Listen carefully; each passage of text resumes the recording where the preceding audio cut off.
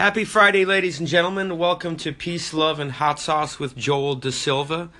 Our very special guest is none other than Mr. Rockin' Jake. How you doing, Jake, today? Great, Joel. Cheers with the coffee, yes, brother. Yes, sir. Good morning. Good morning. Thank you for the coffee. Yeah. And for inviting me to be as your inaugural guest. Thanks for coming, your Hot buddy. Sauce, which I love the name. I love peace. I love love. And I love hot sauce.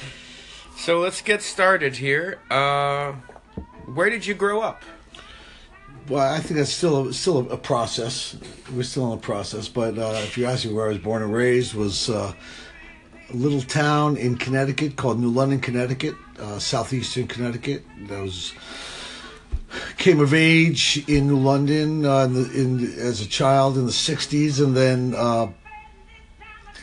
matured a little bit in the 70s, and I was really fortunate. I mean, I really consider myself fortunate.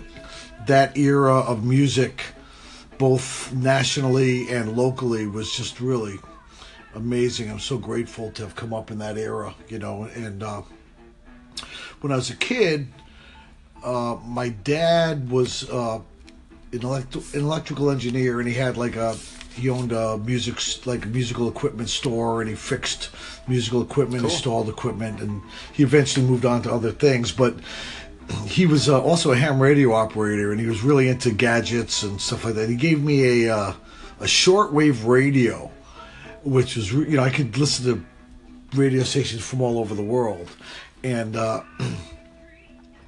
was fortunate to be able. I mean, AM radio back in the '60s, man, was awesome, and I was able to listen to New York radio stations, WABC, WNBC, and there was great music coming out. I heard one person put it this way: radio wasn't segregated back then. You could hear, when you listen to on AM radio, you could hear rhythm and blues, soul music, rock and roll, pop music, all on the same station, and it wasn't segmented into little demographic groups, Wow. So was fortunate. Didn't hear much country growing up.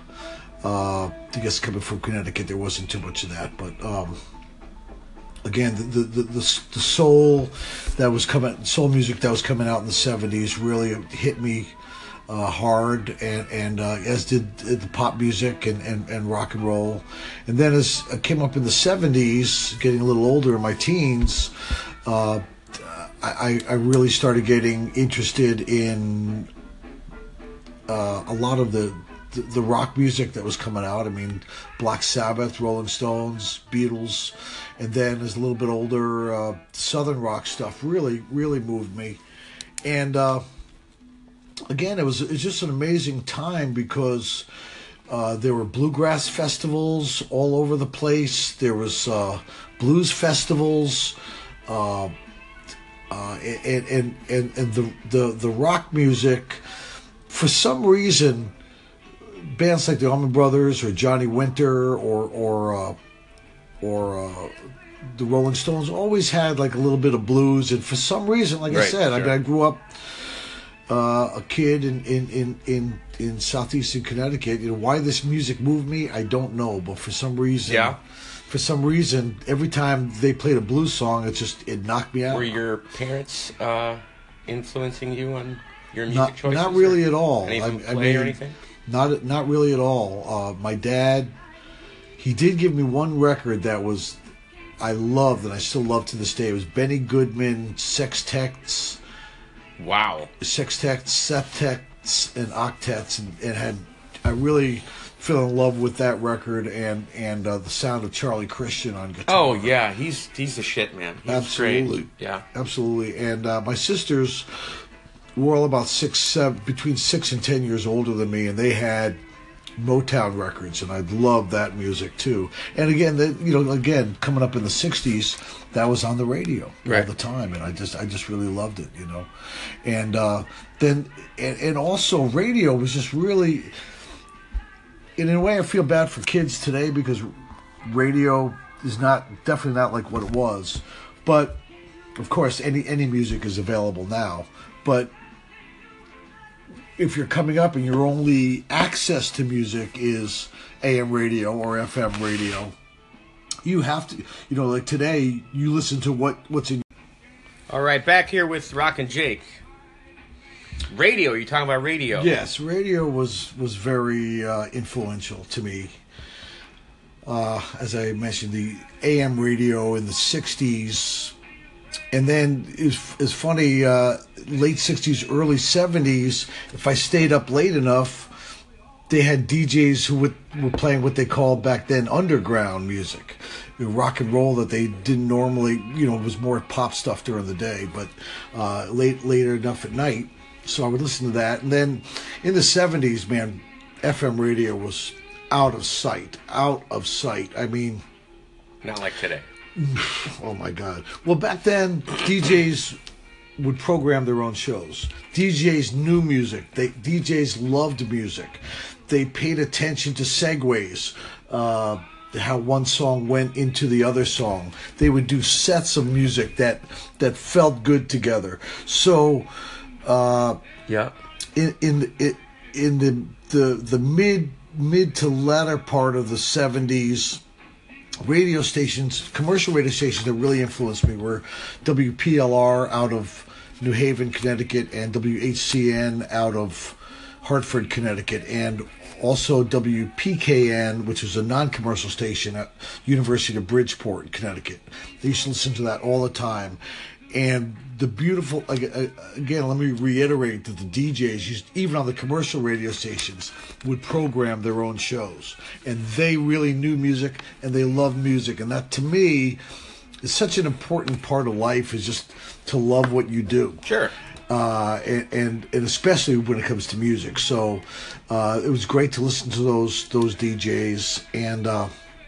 I learned so much about music listening to them. And WPKN, the non-commercial station in particular, they played all kinds of stuff that was even more obscure than what the commercial FM stations were playing. And everything they were playing was good to me.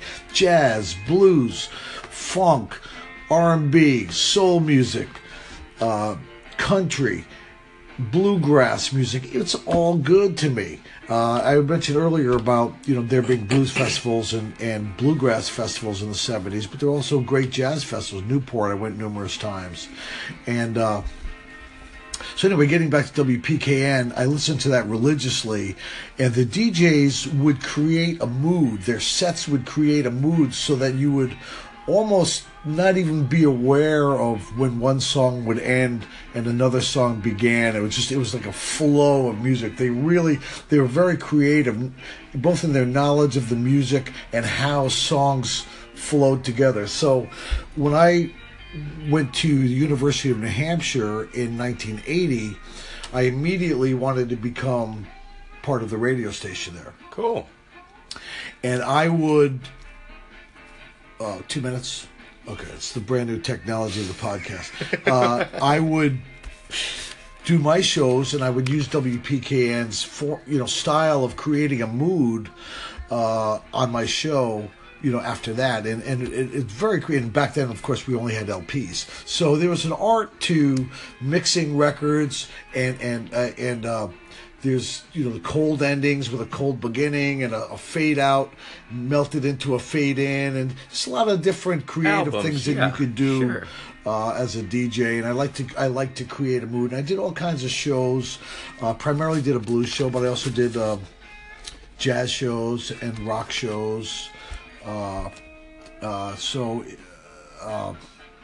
didn't know that. And then that's cool. Then being at that station, they had about 50,000 record library, so I just spent as many days as I could. DJ Jake. Oh my goodness! I mean, as a music lover, this is what we love to do. Is, hey man, listen to this, listen to that, right? To a friend. But as a DJ, you could do that for 50,000 of your friends, or however many people listen. All right, well, let's continue on the next segment and talk about getting in the mood. Music. We were just talking about the radio that influenced me, Joel. But I also want to talk about the live music that I was exposed to as well. As I mentioned, I was able to go to a lot of bluegrass festivals, blues festivals, and jazz festivals back in the 70s. And fortunately, it was. I'm trying not to look at it through too much of rose-colored glasses to romanticize the '70s, but in retrospect, it was a very enjoyable era for many reasons. I mean, it was very relaxed. You know, they talk about the laid-back '70s. It was pretty laid back. I mean, it seemed like there were fewer social rules, and one of them was when I was 14 and 15, I was going to bars and nightclubs and getting in. You know. And if I rarely got carded. If I ever did get carded, I used my birth certificate that a friend of mine sold me for $5 that was stolen from the Waterford, Connecticut City Hall. He stole like a stack of birth certificates that were stamped, and we forged the birth certificate. So I was never not able to get into a club because of my age. I mean, I'm not a tall person, you know, 5'5", and I might have been 5'4" back then, you know. But still, I was, you know, it was just laid back then, you know. So anyway, I was able to go out and see as much. I mean, beer was $50 a bottle back then. $50. I mean, not $50. I'm sorry, 50 cents. You know, it's $50 a bottle now down here in South Florida, but you know, so everything was livable back then, and. I used to go out to see as much music as possible, and I'll tell you before I go any further why I started playing harmonica was when I was in high school. A friend of mine was telling me about this band called Sugar Ray and the Blue Tones. Well, actually, it wasn't. It's Sugar Ray and the Blue Tones now, but back then. He had a band called Arm and Hammer Blues Band, and they were playing at my local mall, the New London Mall. So I went out to see him, and I was knocked out. He was probably about 19, and I was probably about 50. Yeah, and they were spectacular. I mean, he must have. The first time he put the harmonica to his mouth, he must have been brilliant, because after playing for 4 years, their band was spectacular. So. I went to see them, and I was knocked out. The next day, I went to Caruso's Music Store in Bank Street, New London, Connecticut, and bought a Hona Marine band for $5, and they're considerably more today. So anyway, how much are they now? I just paid $46, and that was after trying to talk the guy down a few dollars. $46 for one harmonica. For one harmonica. I think their retail price is like $62 or $63. How often do you go through harmonicas? More often than I'd like. You know, I do have a connection to buy them cheaper, but I've got to buy a few at a time. And I do know a couple of people who can work on them and maybe repair some of my blown out harmonicas. But anyway, so went out to see Sugar Ray, blown away. Went out and bought a harmonica, and I figured I had been listening to blues for about a year or so. I had 2 8-tracks, Muddy Waters live at Mr. Kelly's, and another live Howlin' Wolf CD. And I'd listen to them every day, all day long. And I figured, hey, I've been listening to this stuff for a long time. I should be able to play the harmonica no problem, because I was never a good student. So I didn't want to pick up the guitar or saxophone or piano. I figured a harmonica would be a piece of cake, right? Well, out of the box, very hard, man. Yeah, it's easy to play poorly, but very challenging to play well. And you know, I'm still working on it. So it's not easy to play at all. I cannot. Well, it's the same with just about anything. When you first pick it up, it makes no sense. No. So just like any instrument, it takes you a long time to work on it. So anyway, the next day I went out and bought a harmonica, and the key to being a musician, I guess, is not being discouraged. One of the keys, I guess. So I never let that. You know, I was horrendous. You know, for how many decades? You know, the last Thursday I think I started getting the hang of it. You know, but anyway, and I'd go see Sugar Ray and his band play all the time. And I guess time's up, and we'll pick this up in a second. Okay, segment number 3. Joel's inaugural podcast, Peace, Love, and Happiness, or Hot Sauce, whatever it is. Anyway, so I was talking about live music that influenced me in the 70s. I'd go out to nightclubs or whatever, festivals, and I'd go see Sugar Ray and the Blue Tone, or the Arm & Hammer Blues Band, which eventually became Sugar Ray and the Blues Tone. But his playing was just immaculate all the time. Never made a mistake. But I guess one of the points I want to make is that in the 70s, fortunately, where I lived, New London, Connecticut, was on Route 95, halfway between New York City and Boston. So, and in the 70s, all kinds of great blues bands would come to New England. It was part of a great tour. You'd go up the East Coast, and you'd hit New York, and you'd hit New Haven, and you'd hit Hartford, you'd hit New London maybe, or Westerly, Rhode Island, or Providence, Rhode Island, go up to Boston, and then Portland, Maine. So fortunately, New London was right in the middle. I'd have to drive sometimes, but sometimes great bands would come to the town, and bands like Sugar Ray and the Blue Tones, Johnny Nicholas, Guitar Johnny and the Rhythm Rockers, and a lot of these local bands would bring in Chicago bluesmen like Big Walter Horton, Johnny Shines, Roosevelt Sykes, Albert Collins, Jimmy Johnson. All kinds of great blues guys came through in the 70s, and I tried not to miss anything, because it's such a great age, I think, where everything is blowing your mind, and so it was a great basis for me to have that opportunity to see these great musicians, and then eventually we'd have to drive to New Haven Coliseum or Hartford Civic Center or Providence Civic Center, whatever, to see big concerts. My first concert was 1973 or 74. Jay Giles Band, Golden Earring, Radar Love, wow, and Orleans, Dance with Me. So that was, and the Jay Giles, I was a huge Jay Giles fan. So that was my first concert. But anyway, there was a great music scene, and there was not drunk driving laws, which kept people out of clubs. So clubs were doing really good business.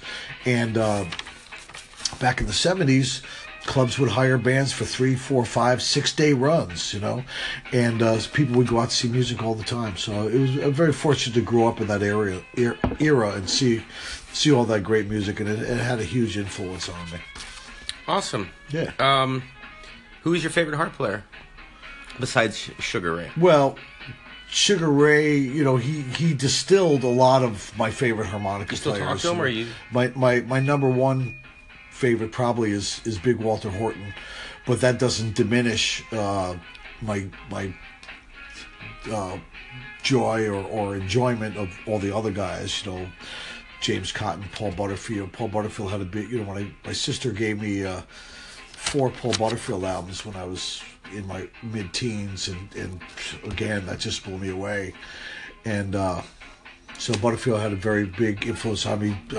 Magic Dick from Jay Giles Band had a big influence. And then James Cotton, I got a chance to see him and his band in the mid-70s and later on in the 80s and 90s. But in the 70s, man, he was so dynamic, and I loved everything he did. And that's sort of like the cornerstone for kind of what I'm trying to do with my band, the old school blues, but some funk too. And You are an excellent showman. Oh, thank you. And an excellent harmonica player. I think I really developed my showman thing when I was living in New Orleans. I lived in New Orleans from 1990 to 2005 when Hurricane Katrina hit. But in my early years, I spent on Bourbon Street, and I started out as a sideman in different bands on Bourbon Street, and then I was able to book gigs under my own name. But I was able to see what it took to play on Bourbon Street, at least in those days. And you had to go out and reach the people. You had to go out and grab them, or else there's no cover charge in any of these bars, and people would leave and go. If you weren't grabbing them, they'd go to the next bar. Austin's like that too. Right. So you had to develop something to grab these people, and so I think that a lot of my influence of being a showman came from that time. Where are we? Talking about New Orleans and your influences. Okay, let me dial back just a little bit. I'm trying to go as chronologically as possible, but I will be jumping around because the ADD is kicking in. But So in the 80s, I moved to New Hampshire, Portsmouth, New Hampshire, to go to college at University of New Hampshire for a few years. And I was able to fall in with some musicians. And they were doing like singer-songwriter stuff, heavily influenced. This was 1980, so heavily influenced by the music from the 70s. And they invited me to play harmonica with them. At this point, I'd only been playing harmonica for about 5 years. Pardon me. Yeah.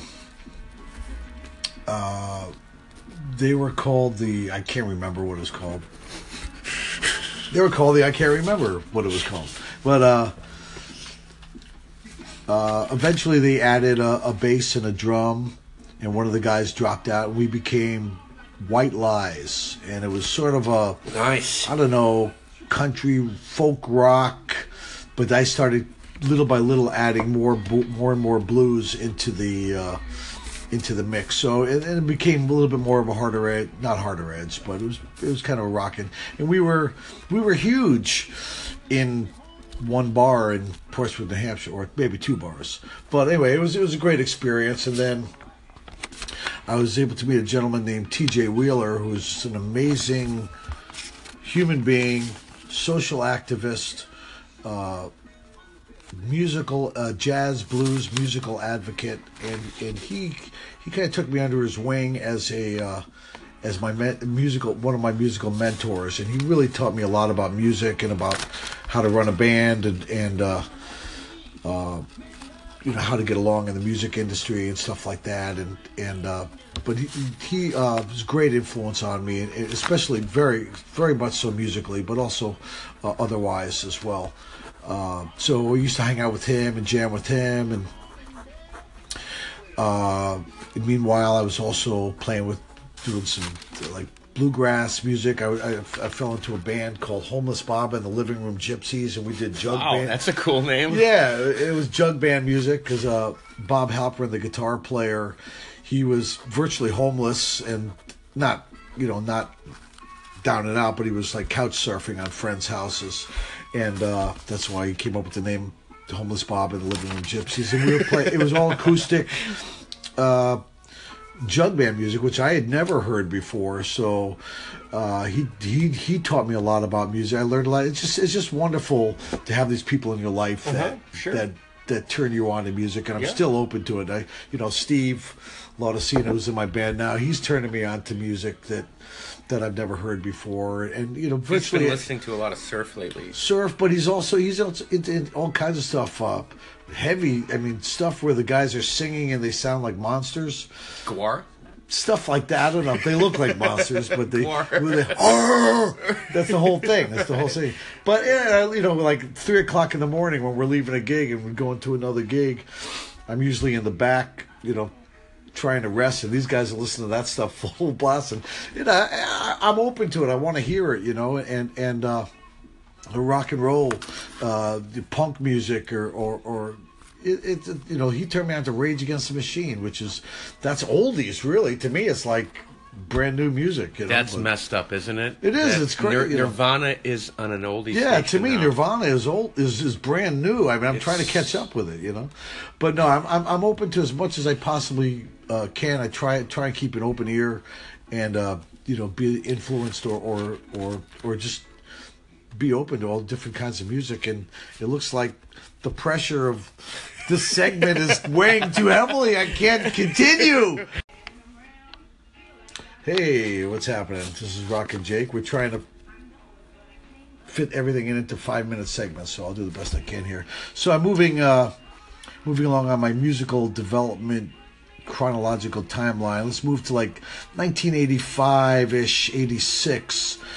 And at this point, the Fabulous Thunderbirds had been out for a while. Now, also growing up in the 70s, there was a band called Room Full of Blues that used to play every Sunday night at a bar, nightclub in Westerly, Rhode Island, about 20 minutes from my house. They play there every Sunday, and I was heavily influenced by them as well. And I had been listening to them since the mid to late 70s. And then, Fabulous Thunderbirds come out, and they just blew the doors off the entire blues scene. Not just for me, but worldwide. I mean, they were great. I don't think there's anyone who wasn't affected by what they were doing, because up to that point, most blues bands were covering Freddie King and Albert King and B.B. King and stuff like that. And these guys opened the door to the entire Gulf Coast sound, which nobody that I knew of was really doing, and I don't think anybody else was really doing out there. And these guys just blew it wide open. Not only just their sound, but their look and their presentation was just amazing. So that had a huge effect on me, and I became friendly with a guitar player and some musicians, and we decided it was time I wanted to form my own band. It's my first band, called Rockin' Jake and the Roller Coasters. Look, didn't you have a T-shirt or something? There's a T-shirt on the internet. There's a photograph on the internet, and I don't know who put this up on the internet or even who took the photo. But there's a picture of Wayne Bennett. Wow! Look up Wayne Bennett. I know who he is. He's wearing my T-shirt, the Rockin' Jake and the Roller Coaster T-shirt, and he's got his arm around Stevie Ray Vaughan. Photo that was taken in the late 80s. No way. That's unbelievable. So it was a photo taken in the late 80s at the New Orleans Jazz and Heritage Festival. And I mean, getting to know Wayne Bennett, that's a whole nother phenomenal experience. I didn't know that. Yeah. So I have it on my Instagram page if you want to check that photo. It's a pretty cool photo. All right. So anyway, my guitar player, Craig Rusky, very, very knowledgeable about blues. I mean, really obscure stuff. And I learned a lot about blues and music from him. And there were a few things that I brought in, but he pretty much helped develop the repertoire. And so that was pretty cool. Like I said, it was my first band. And then near the end of the 80s, I hired a singer named Brian Templeton, who had never been in a band before, and he sang. He came up and auditioned at a blues jam that we were doing. He sang one song, and it was like, boom, done, you're hired. He was spectacular, and he went on to form a band to call the Radio Kings, and sure. He was hired by James Cotton to sing for him for a little while when James wasn't singing anymore. So he's a spectacular talent. He's up there in New Hampshire now. So anyway, we did that thing. Another important point of my life was when I met. Yes, there it is. When I met Maria Muldaur. And this was on a... Very cool. Yeah. It's funny how things happen. If you just stay out there, things might happen, to you. And sometimes they do, sometimes they don't. But we were doing a gig in... The time is winding down, so we'll have to do that in the next segment. The Maria Muldaur meeting. Are we going to talk about Maria Muldaur here? Yeah, the meeting. Okay, so this was probably in 1989, and we were booked at a club in Keene, New Hampshire, and my drummer at the time, Mark Butterfield, may he rest in peace, we called him the Mack Truck of the Blues. He used to play with Luther Guitar Jimmy Johnson, just a spectacular drummer. Anyway, I show up to the club, and he comes out. He was already there, and he comes out and said, "Jake, we got a problem. We're double booked with. I got here, and Maria Muldaur is booked to play here tonight." Wow. So after a brief conversation with the club owner, who was very, very cool, he decided that she would do her show, and then we would perform after her. And we both got paid, and that's a beautiful way of handling the situation. So. Anyway, she at this time, this was 1989. She was traveling as a duo, just with a piano player, John R. Burr, great piano player. And so she did her show, and then we came on and played after her. She stayed for our whole set. She actually came up and jammed with us on a few songs. And as I usually do, I gave her a little schmooze afterwards and gave her a business card and thought nothing of it. And left it at that. 6 months later, I come home from a gig, and I was listening to my answering machine, which is a quaint notion, an answering machine with the little cassette, you know. Yeah. And she said the message was, Rockin' Jake, I'm doing a tour of the East Coast in a few months. I can't afford to bring my band out there. Would you like to be my backup band? I go, oh my gosh. 'Cause I was a huge fan of hers in the 70s and beyond, you know. I'm a huge fan. She was an icon to me, you know. So I called her back the next day. I said, absolutely, I'd love to do it. So fast forwarding, we ended up doing that tour, and it was a spectacular experience. Playing clubs that I would never normally get my band into, and some festivals that I would never be on. So we were just playing like kind of like the local music scene. And so it was a great experience. And one of the gigs we did was at the Bearsville Theater in Bearsville, New York, right next to Woodstock, or it's in Woodstock somewhere, Woodstock, New York. And at our performance, the Homespun Tapes videotaped the performance, and I probably can still get it from the Homespun Tapes website. It's her Maria Moldauer vocal instruction tape, and you could see my band at that time performing. So that was a great experience. And then about 6 months later, I moved to New Orleans in 1990, October of 1990, and my girlfriend at the time and I moved down there. We packed up my little blue van with everything we had, and moved down to New Orleans. And about a month later, Maria called me and asked me if I'd like to perform with her at a iconic nightclub there called Snug Harbor.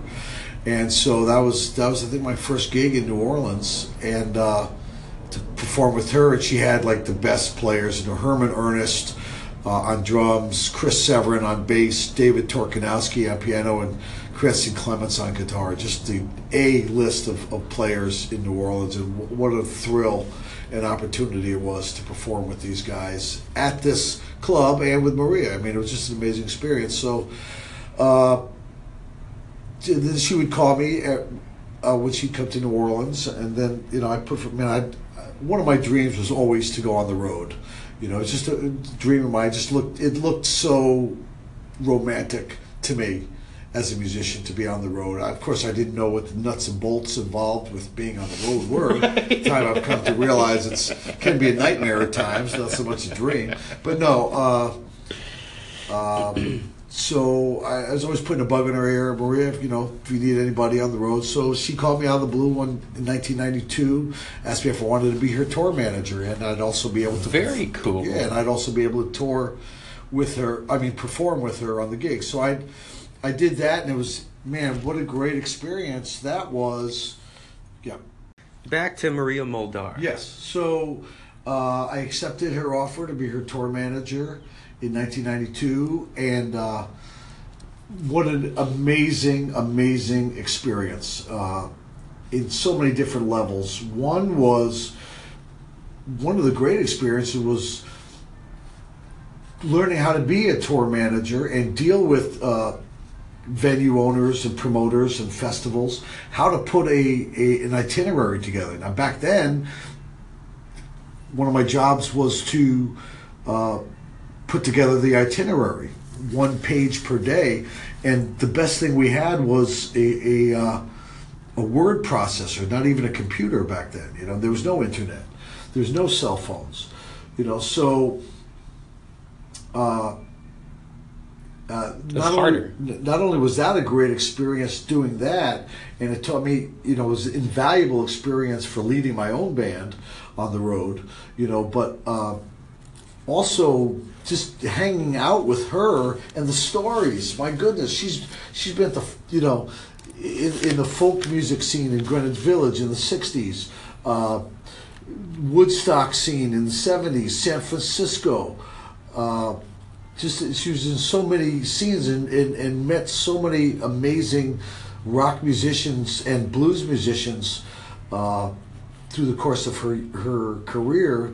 To hear the stories she had, stories about Paul Butterfield were just amazing, and so that was a great experience. But also to be in the RV with with her sidemen, guys like Marty Greb and Larry Fulcher and John Woodhead, Chris Burns, and numerous other, John R. Burr. I mean, these guys had Jimmy Sanchez, decades of amazing musical experience, and just to be around those guys who were just top flight musicians, and also to hear their stories were what an experience that was, and to travel nationally and go into major showcase rooms and festivals was just an amazing experience. And to be on the road, and as a tour manager, you're the first guy up in the morning and the last guy to go to sleep at night, so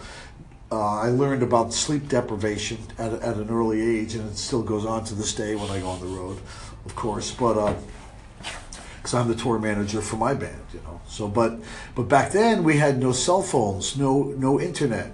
So to get directions from a club, to get directions from a hotel, incredibly frustrating and difficult. We had no cell phone, so we'd have to pull over and find a pay phone somewhere, and I'd have to call the club with the phone card and get directions, and of course it's in the middle of their dinner, and there's noise in the background, and you're trying to get directions, and they don't know. Oh my God, incredibly difficult. And then in the she had a less than stellar RV at the time, and 3 times a week I'd have to be up at 6-7 o'clock in the morning with the yellow pages looking up repair places to get the RV fixed or whatever. When you thought we fixed everything on the RV, something that you didn't know about went wrong. So and then we'd have to be on the road by 11.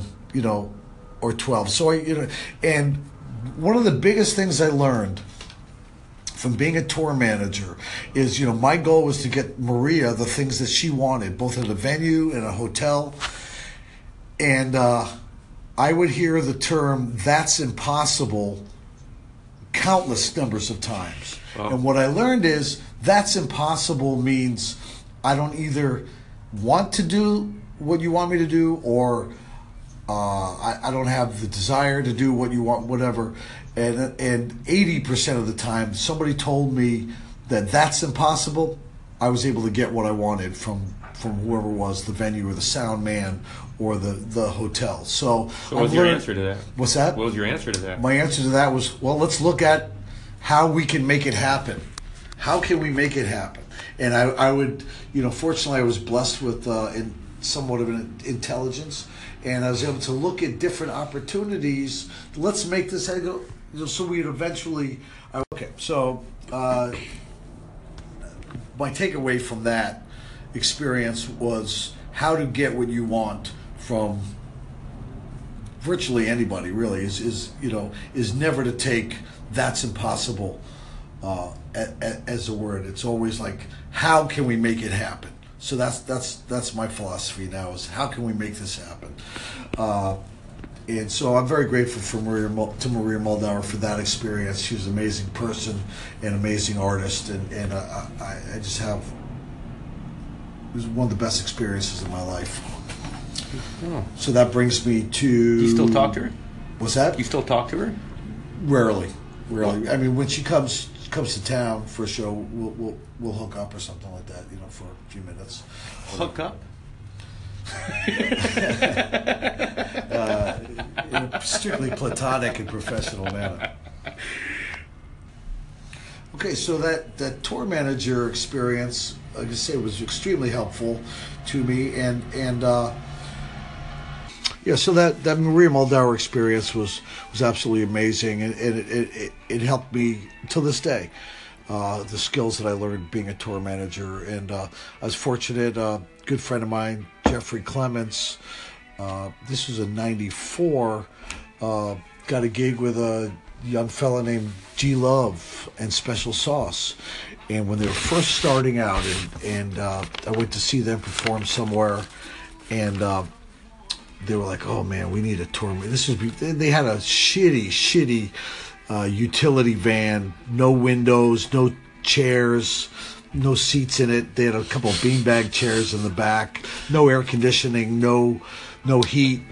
They had just gotten signed to Sony Records, and we needed a tour manager. So my friend Jeff hooked it up so that I would be the tour manager. That lasted for about a month, but it was a great experience. And I was G Love would invite me up to play harmonica, do a dueling harmonica with him every night. And so that was a great experience because they were playing some pretty major shows. You know, we went to England for a week, performed on MTV, and way cool. So, yeah, some major showcase clubs over there. So that was a great. It was brief, but a very great experience. And again, this is the '90s. I'm living in New Orleans. Let's go to the mid '90s, and I'm hiring. I wasn't confident in my vocals at all at the time, and I was effective as a salesman because I had sales background from a couple of jobs that I had. But let me also backtrack a little bit. In 1992, my last job I had was in 1992 as a marketing director for the short-lived Charlie B's nightclub in New Orleans.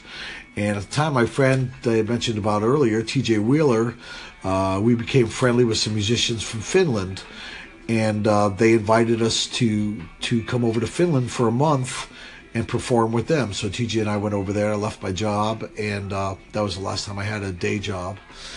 And that turned into, like, we went over there about 5 or 6 more times, and it was a great experience doing that.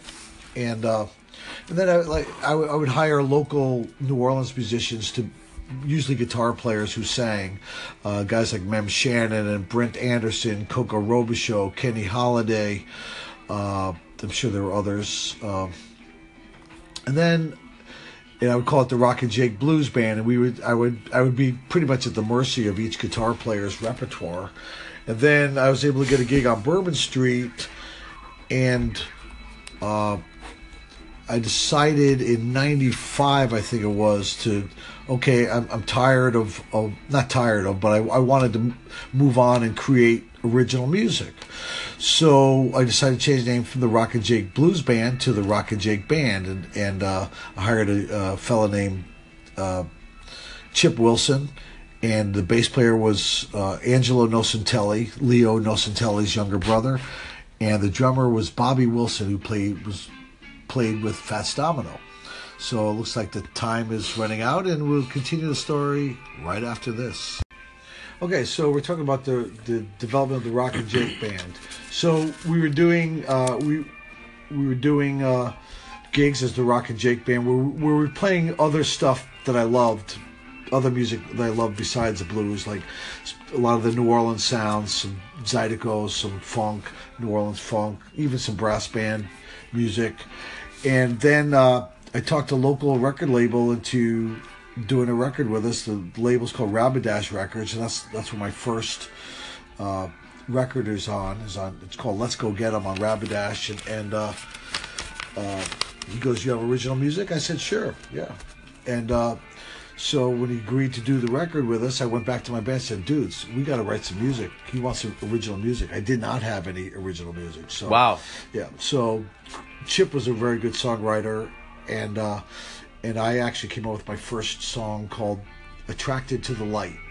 And that record features Maria Muldaur, Tommy Ridgely, who was a great rhythm and blues artist in the 50s and the 60s in New Orleans, and up till that day. Tommy Ridgely, Eddie Bo, another great New Orleans rhythm and blues icon. Oliver Morgan, of Who Shot the La La fame. George Porter's on the record, plays bass. What? Anders Osborne. What? His girlfriend at the time, Teresa Anderson. Yeah, it was an interesting record. So, wow. Did that. I know we got to wrap it up, so I'll try and be... and then I hooked up with a booking agent in '97, which I started going on the road. And I put on way over 1 million miles just in the United States. So I did a lot of touring heavily, and gas was quite reasonable back then, and it was feasible. Right. From '97 through 2007 or 2010. gas was fairly reasonable. So, we just be rolling all the time, And it was great experience. It was living my dream, even though I've got a lot of difficult stories, to say the least, about being on the road. Which any musician putting that kind of mileage or that kind of time on the road is going to have tough stories. I got quite a few of them, but no time for it here. But anyway, so and then still in New Orleans at the time. Fast forward 2005, Hurricane Katrina. I was married at the time, and my wife and I, we got displaced, and we stayed in Fort Worth, Texas, at her aunt's house for a few months, and then moved to St. Louis in January 2006, where I lived till 2012.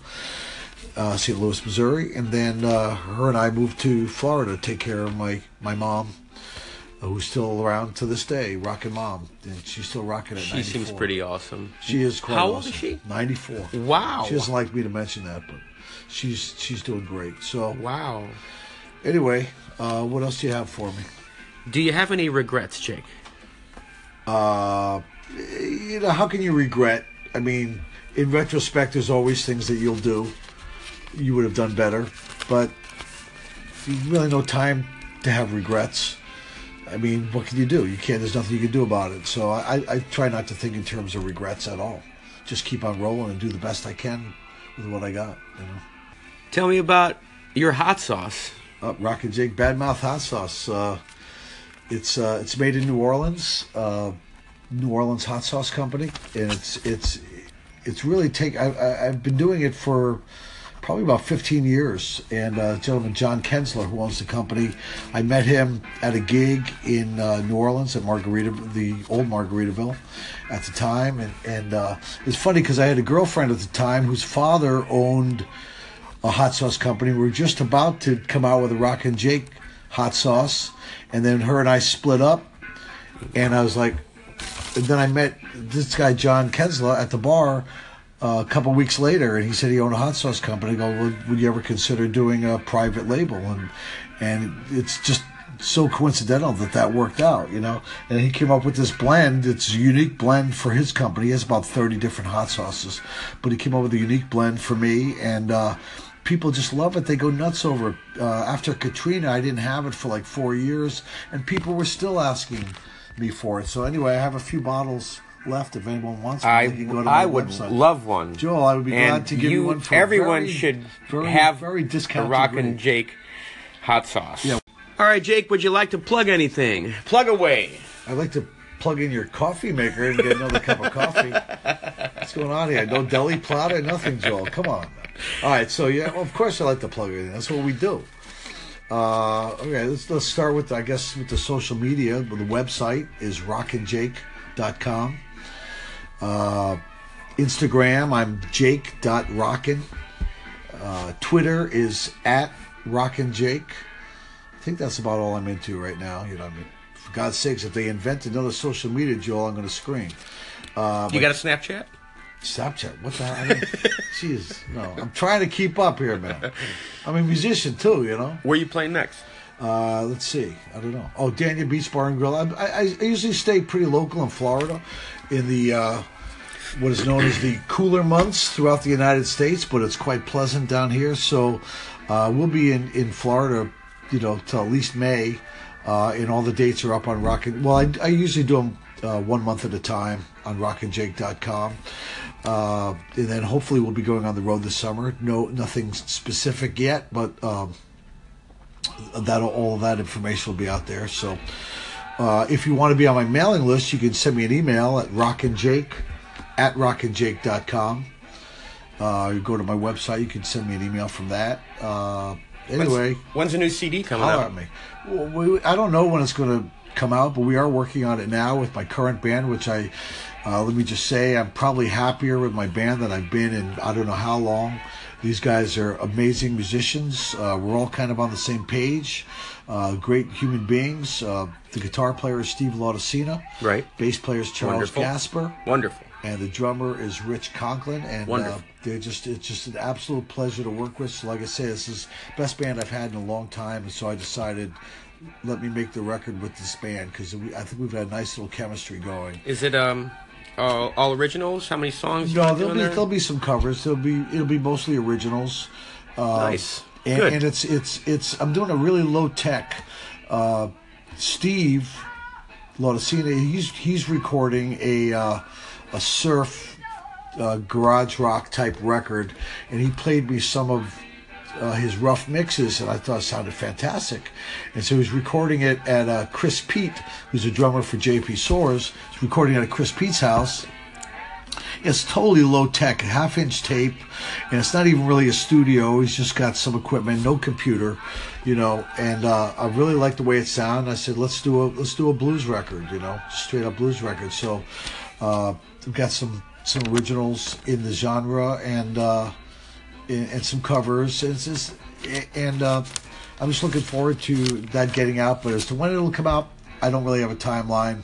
I want it, I just want to be happy with it by the time I let it go. So we're working on it now, and I will definitely let you know. And maybe by then we can do another podcast correctly. Thanks for coming out today, buddy. Joel, thank you so much, Boom. and good luck on your podcast. It's a great idea. And thank you for giving me the opportunity to spread the word. Give it up for Rockin' Jake. Everybody give yourself a nice round Give it of up for applause. Joel DeSilva doing his thing, baby. See you guys next time on Peace, Love, and Hot Sauce.